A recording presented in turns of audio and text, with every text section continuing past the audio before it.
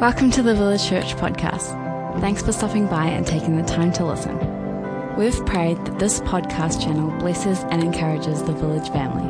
So lean in with an open heart, eager to grow and enjoy the episode. Good morning, everyone. As always, so good to see you. So we're continuing in the book of James. We're coming to the end of it now. It's an 8-part series, and this is the 7th part of James. And so you can well imagine we're in the latter part of the book of James. So if you haven't been around, or if you're visiting, as I said, the good news is you can play catch up. It is on our website, on our app, and have a look at the podcasts, and you can get the different messages there. So you don't need to miss out on anything, because there is a flow. Even though James does seem to jump around a bit, in essence, everything ties in wonderfully well, and we'll see some of that this morning. Okay, so we are into the end of chapter 4. So you don't need to turn there unless you prefer looking at your version or translation or your Bible or your phone or your iPad, but it will come up behind me. But we're going to read from chapter 4 and from verse 13 through to 17, and then we're going to jump into chapter 5. Sound good? All right, here we go.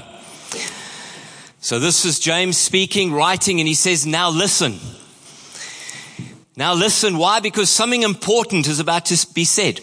And as much as those hearers and those who were sitting under his audience then, the same is true for us today. Now listen, you who say, today or tomorrow we will go to this or that city, spend a year there, carry on business and make money. Sounds like a lot of people I know, hey? Why? You do not even know what will happen tomorrow. What is your life? You're a mist that appears for a little while and then vanishes. Instead, you ought to say, if it is the Lord's will, we will live and do this or that. As it is, you boast in your arrogant schemes. Some translations say you boast in your pride. All such boasting is evil. Why? Because it's more about you and your accomplishments than it is about God. That's what James is saying here. Anyone then who knows the good they ought to do and doesn't do it sins. Now that's often referred to as the sin of omission. Because let me remind you, sin is not only doing the wrong thing, but it's also not doing the right thing. Hey? Yeah. Both are sin. And so this first section, you have to understand, is written to believers, to wealthy business people in the church who knew what they should be doing with their finances, but weren't necessarily doing it. In other words, they weren't honoring God with their wealth. And so James is addressing in many ways a self-reliance and a confidence in these wealthy believers. A confidence in their ability to make money and then to use it and spend it as they see fit in whatever way they want to. This tongue and brain aren't working well together this morning. Hopefully it'll improve. Eh? But here's the thing. They had forgotten that everything they have comes from God. Not by their wisdom, not their intellect, not their skill, not their proficiency, but everything is a gift from God. True for then and true for now. And I love David's prayer in 1 Chronicles 29 because he hits the mark here when he says in verse 11 and 12, everything in heaven and earth is yours. Wealth and honor come from you. As true as it was then, it's true of today. But then the second thing we see with these wealthy believers is that they had also forgotten about the brevity of life. That life on this earth doesn't last forever. In fact, life is like a mist in the Waikato. It's there in the morning, gone by lunchtime. That's the reality of life. And that's the very illustration that James uses. It is so short. It is like this, a click in time, in eternity. That's what your life is. And he's saying, don't waste it. Don't be so absorbed with it. Don't just chase after things for your benefit and for your blessing. There's so much more at stake here. And the truth is, these wealthy believers were living their lives and they were storing up their wealth as if it would be here forever, as if they would be here forever on this earth. And so for them, there was no thought of eternity. There was no thought of or even having any eternal thoughts or the eternal ramifications of their decisions that they would make here on earth. And James is challenging them about that. And so no doubt he's also reminding them of Jesus' warning about storing up for yourselves riches on earth rather than riches in heaven in Matthew chapter 6. And so these believers needed to involve God in their plans, including their financial plans. Or maybe more accurately, they needed to base their plans on God's will and on God's purpose. Not what they want, but on what God wants. And so for the believer, both then as well as now, to leave God out of your plans is to live independently of God. And can I say that is a scary and arrogant place to live. And then to boast about all that you've achieved and all that you've accomplished, can I say is equally flawed. It's conceited in every way. And James is challenging those believers then, just as he's challenging the believers of today. And so in many ways, James is reminding them that they have no control over their lives, over events that may happen, over their future, just like we have no control over what may happen tomorrow. And to think that we do equates, to use the word James uses here, arrogance and self-sufficiency. Real challenge, eh? And so that's how he starts this part of the section. He's speaking to those believers who are out there doing business, making money, but are actually not honoring God with what they're doing and how they're using their finances. And I believe in many respects, our wealth is a test from God. How will we use it? Will we prove faithful? And will we be responsible with that which he's given to us? That which he's blessed us with?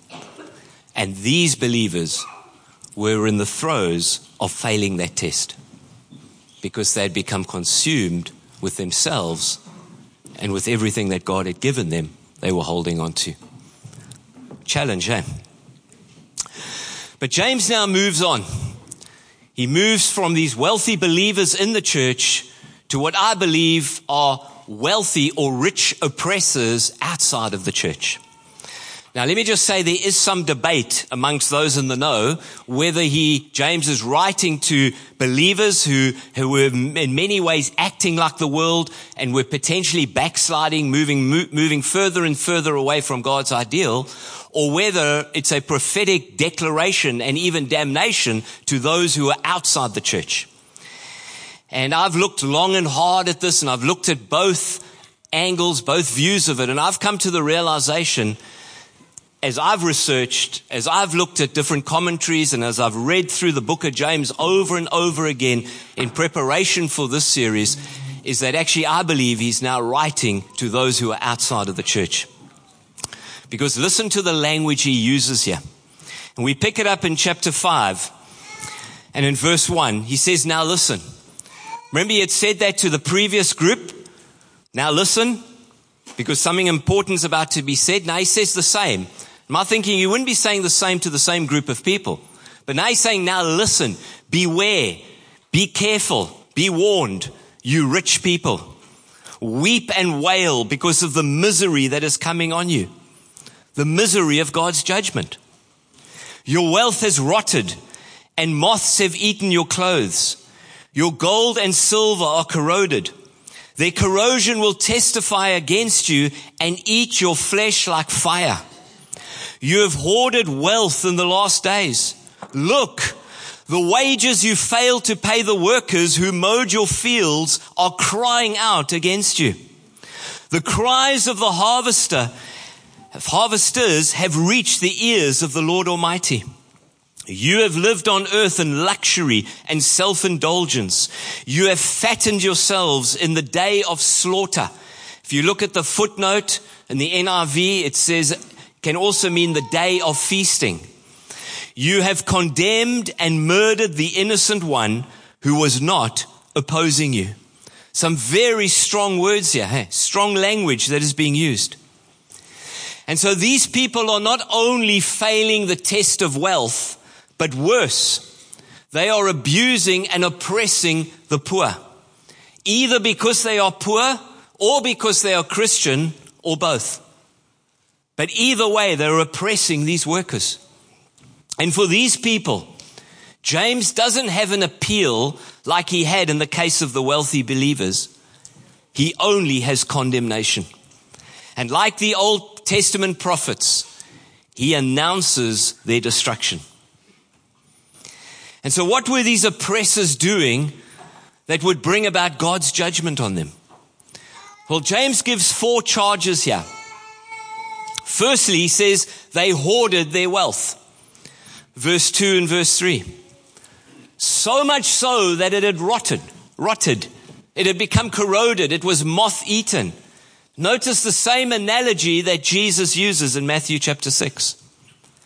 And the end of their selfish hoarding, or the end result of their selfish hoarding, is that others were going without. And so their crime was uncontrolled greed. It was a spirit of mammon that resulted in the poor being neglected and oppressed. And he charges them with that. Secondly, we see that they failed to pay the workers' wages. Verse 4. And the saddest thing of all is that they could afford to do it, but they chose not to. Why? Because these were dishonest, unscrupulous, rich farmers, taking advantage of those who could not speak up for themselves or couldn't stand up for themselves. And you know, if there's one thing the Lord detests, it's when the downtrodden are being held down. If there is one thing the Lord hates, according to Scripture, it is fraudulent and dishonest scales. And that's what these farmers were doing. But God sees. God hears the cries of the oppressed, and he responds. How? As the Lord Almighty, as the Lord of hosts, as the Lord of the heavenly armies, and he will vindicate those workers in due course. The third charge we see is that they lived in luxury and self-indulgence, verse 5. And the Greek word for self-indulgence has the description of extravagance and opulence and wastefulness and all that would go with it. In other words, where the rich were getting fatter and fatter. And for them, each day was like a day of feasting, of them gorging to their heart's content with no thought of tomorrow. But with it comes a dire warning. The day of feasting is their day of slaughter, where God will judge them and set them apart to be slaughtered.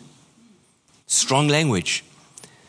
But it's the same language Jeremiah uses in Jeremiah chapter 12, verse 3, when he says, drag them off like sheep to be butchered.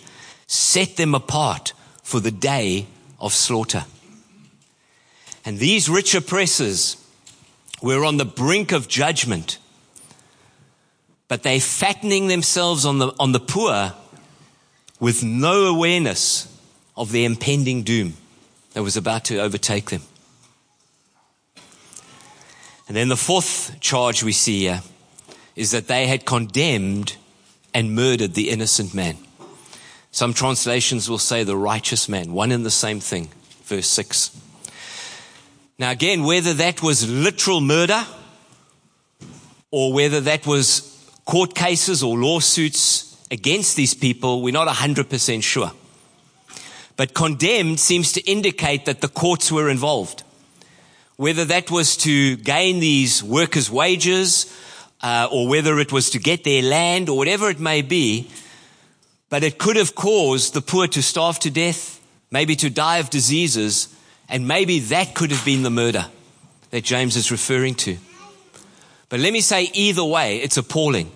whether it's literal murder or murder because of what they've stolen and taken away from these workers, is an absolute travesty. It was appalling what they were doing, especially since these impoverished believers weren't opposing the rich in any way.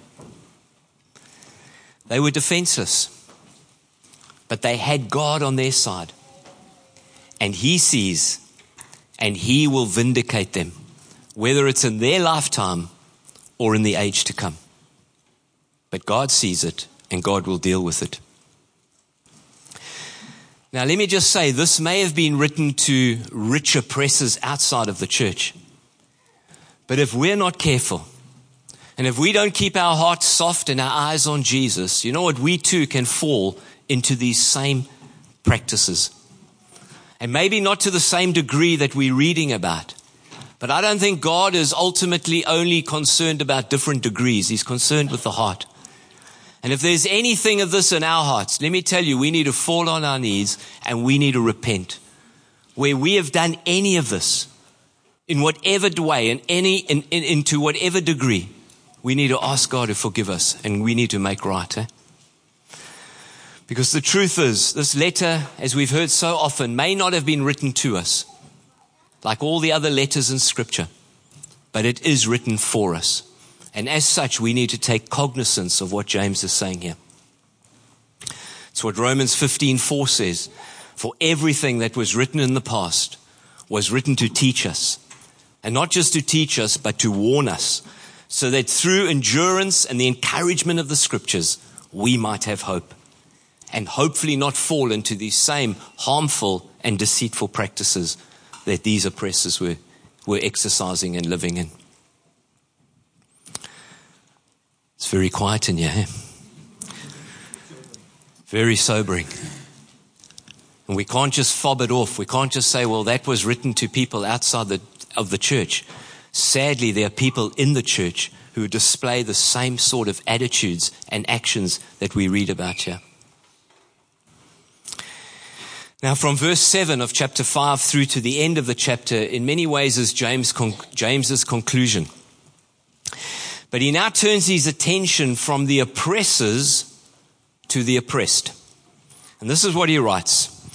He says, be patient then, brothers and sisters, until the Lord's coming. Now, what did he mean by the Lord's coming? Well, the primary meaning of the Lord's coming is, of course, Jesus' return, his second coming. But the secondary meaning of the Lord's coming is a divine intervention. In other words, when God steps into the situation. And so he's saying to these oppressed Christians, he's saying, be patient until the Lord's coming. And he now gives 3 exhortations regarding patience. He says, see how the farmer waits for the land to yield its valuable crop, patiently waiting for the autumn and spring rains. You too, be patient and stand firm, because the Lord's coming is near. Don't grumble against each other, or you will be judged. The judge is standing at the door. Brothers and sisters, set an example of patience in the face of suffering. Take the prophets who spoke in the name of the Lord. As you know, we count as blessed those who have persevered. You have heard of Job's perseverance and have seen what the Lord finally brought about. The Lord is full of compassion and mercy. Now remember, James had spoken about perseverance prior to this. In James chapter 1 and verse 3 and 4, he spoke about how the testing of your faith develops perseverance, and how perseverance must finish its work. In other words, don't try and short-circuit it. Don't try and abort it, but let it finish its work so that you may be mature and complete, not lacking anything.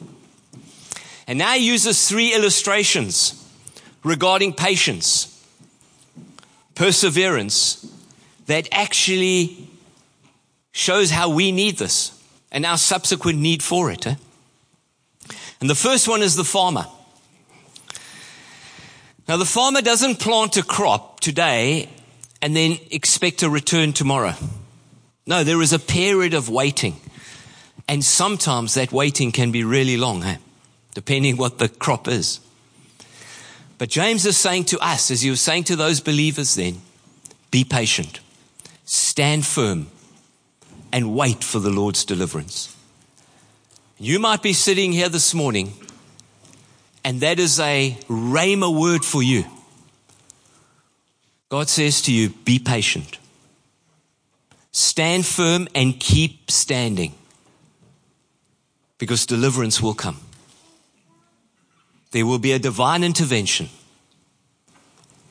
God will see it. God will deal with it, whether it's here on this earth now or whether it's later. But God sees it, and God knows about it. And this is what James is saying. Be like that farmer. Stand firm and wait for the Lord's deliverance. But can I also say it's not a passive waiting. It's not hanging in there, white knuckles, just hoping somehow things will get better. No, it's a waiting it's one of expectation, of anticipation of what God can do and of what God wants to do in the situation. And so when the fruit arrives for the farmer, when breakthrough comes for the believer, the farmer's not surprised. Why? Because he's been expecting it. He knows God's seen it. God's aware of it. And God will come through on his behalf or her behalf. And that's why for the farmer, the truth is if there is no rain, there is no harvest, there's no crop, there's no fruit.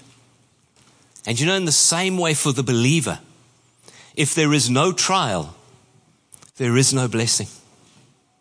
And if there is no trial, in the same way, there's no maturity. There's no completeness, which God is ultimately after in your life and my life. Now, we don't like to hear that. But that's why James could say much earlier in chapter 1, consider it pure joy whenever you face trials of many kinds.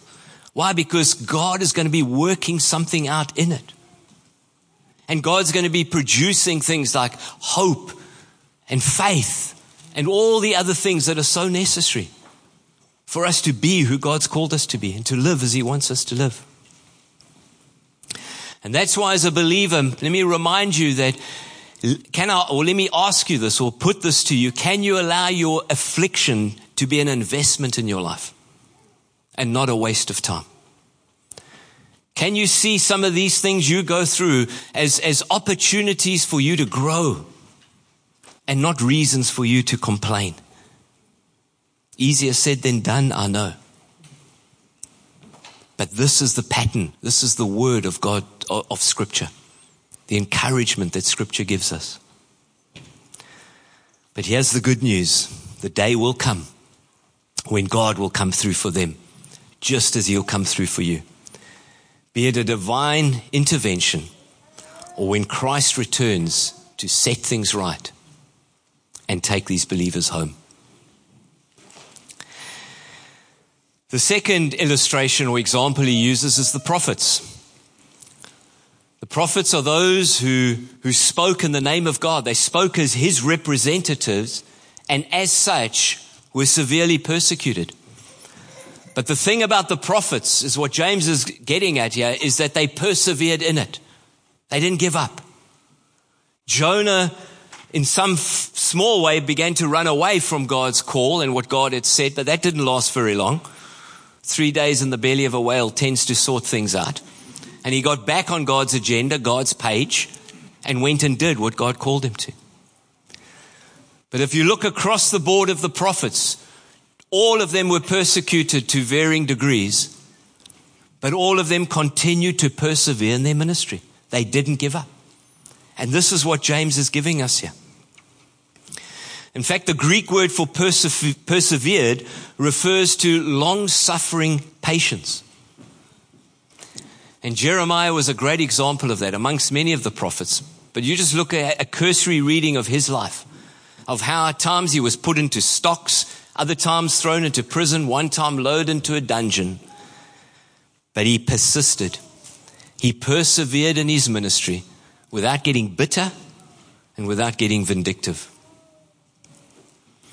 And James is saying these men serve as examples of long-suffering patience when it comes to being oppressed, mistreated, hard done by, whatever it may be, they serve as an example to us. And the third illustration he uses is of Job. And no doubt James could have been thinking about Job when he said, blessed is the man who perseveres under trial. James chapter 1 and verse 12. But notice here, James doesn't refer to Job's patience, as many of us do. Haven't you heard of it? They talk about the patience of Job. Well, let me just remind you, Job wasn't the most patient. In fact, he complained a lot, moaned a lot about what he was going through and everything else that was happening in his life. But let me say, he was an outstanding example of perseverance in the most trying and difficult of situations. He stands out as an amazing example.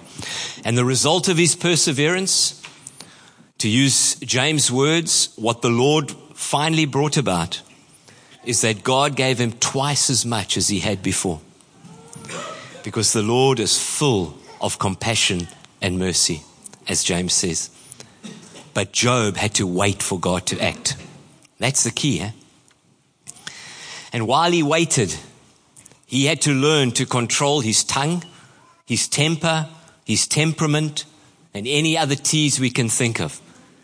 Why? Because he knew and he chose not to blame God. He wouldn't slander his friends, so-called friends, in the way that they'd slandered him. And what a lesson for us, Because you know what? We'll miss out on the blessing of God if we try and justify ourselves in these difficult situations, or if we try and take matters into our own hands when people come against us or say bad things about us or betray us or hurt us or whatever else we may go through. Job's a great example of that. And so the point of all three illustrations is that God has not forgotten these believers. And in their waiting for God to intervene, to rescue them, they were not to give up. They were not to give up on God, but they were to keep being faithful and to keep persevering no matter what. No matter what.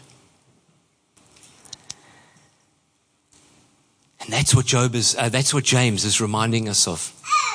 As he was reminding them, he's reminding us of this incredible truth this morning. And then our last verse is verse 12 that we'll look at this morning. And he says, above all, my brothers and sisters, do not swear, not by heaven or by earth or by anything else.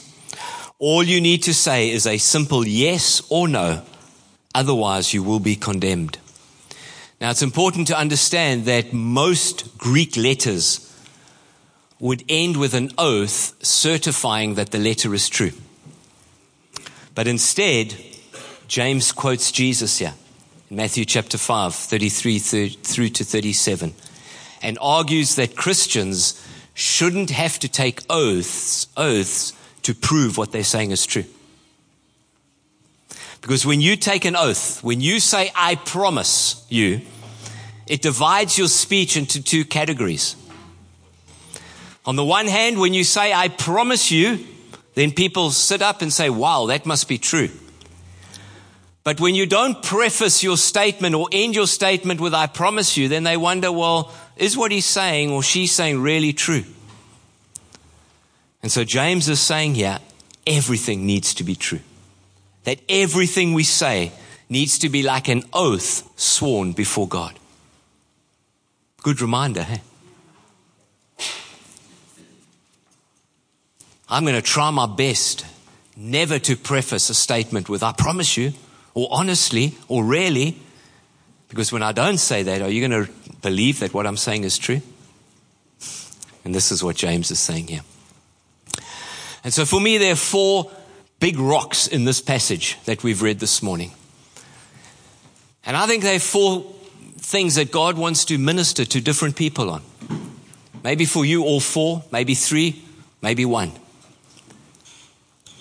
But I do believe God wants to encourage, He wants to challenge, but he wants to minister mostly into our hearts through these things. And the first thing I want to say to some of you this morning is don't exclude God from your plans, be they future plans or even financial plans, and somehow think that you can make a go of it on your own. And so rather than being self-sufficient or having a self-sufficiency, which James tells us leads to arrogance, rather have a God sufficiency and a God reliance that displays humility. The second group,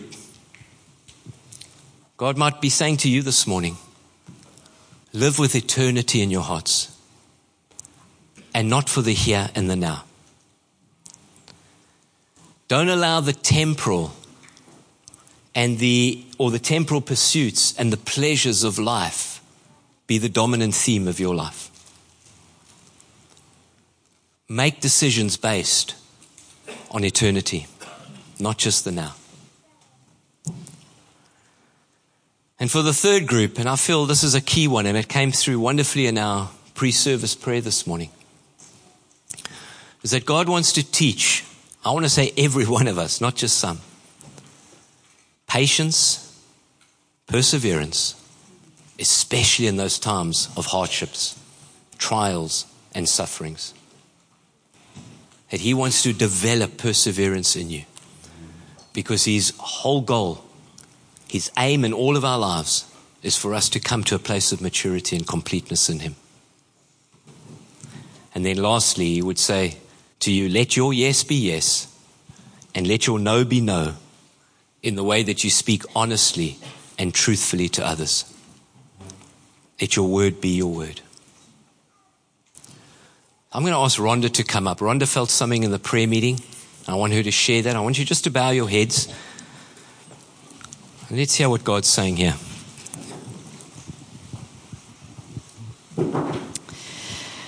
I've just had the words, don't give up, on my heart all week.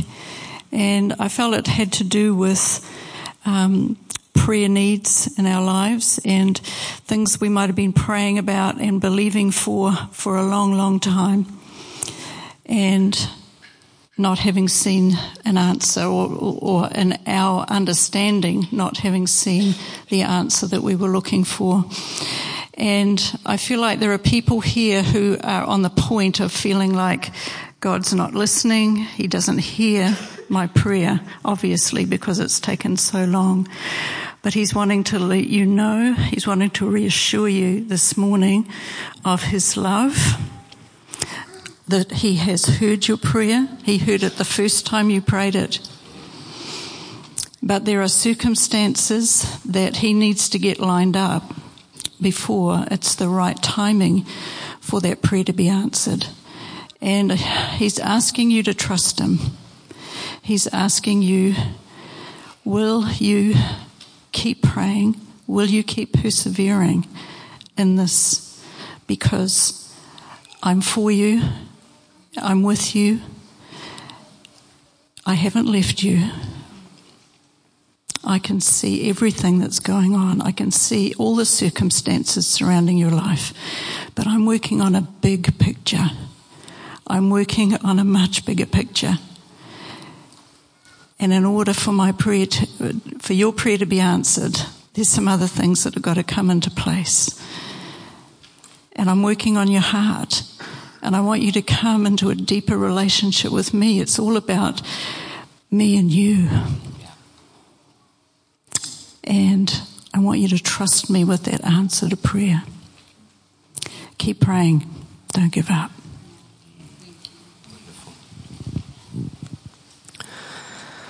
Father, we hear that this morning.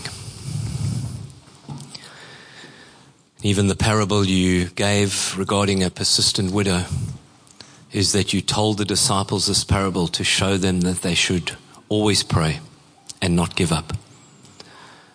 And Lord, we ask that that would be true of us. That for some of us who may have lost hope, where we may think, well, that'll never happen. Lord, I ask this morning you would encourage hearts afresh to realize that in you And in your timing, all things are possible. But I pray specifically, equally, for those, Lord, who are going through tough times, who are going through a struggle. It could be a marital issue, a relational, financial, circumstantial. But for some of you, you feel like you've hit a wall and there's just no way through. But God wants to remind you again this morning that if He is with you, all things are possible. Nothing is impossible with Him. And He would want to remind you to stand firm in your faith. And after you've done everything to stand, to keep standing, to keep holding on to Him, to keep believing that He is with you, that He is for you, and that He is able to do all things in you and with you and through you. And He would say likewise to you this morning, do not give up. Don't give up. Don't give up. And some of you, you're on the verge of breakthrough. Don't give up. Don't waste the affliction, but see it as an investment. See what God is doing in the midst of it. How He's working His great purposes out in your life. Respond to Him this morning. Let His voice be the loudest in your heart and your mind. Not the noise of your circumstances, but what He would speak over you this morning. When He'd say, I'm with you. I'm for you. I'm working things out for your good because you love me and because you're called according to my purposes. And Father, whoever that may be true for this morning, I ask that you would release fresh faith in their heart, a faith to stand, a faith to persevere, and a faith to break through, because you are the God of breakthrough. Only you, Lord. And that's why we hold on to you and we keep looking to you. And so, Father, we thank you for this morning. We thank you for your word. We thank you for the truth that we're able to digest in the book of James. And I pray, Father, that as we take these things, what we've heard this morning, we would not do what James told the readers not to do, and that is to look at yourself in a mirror and then immediately go away and forget what you look like. Lord, help us to be doers of your word, we pray. In Jesus' name, amen.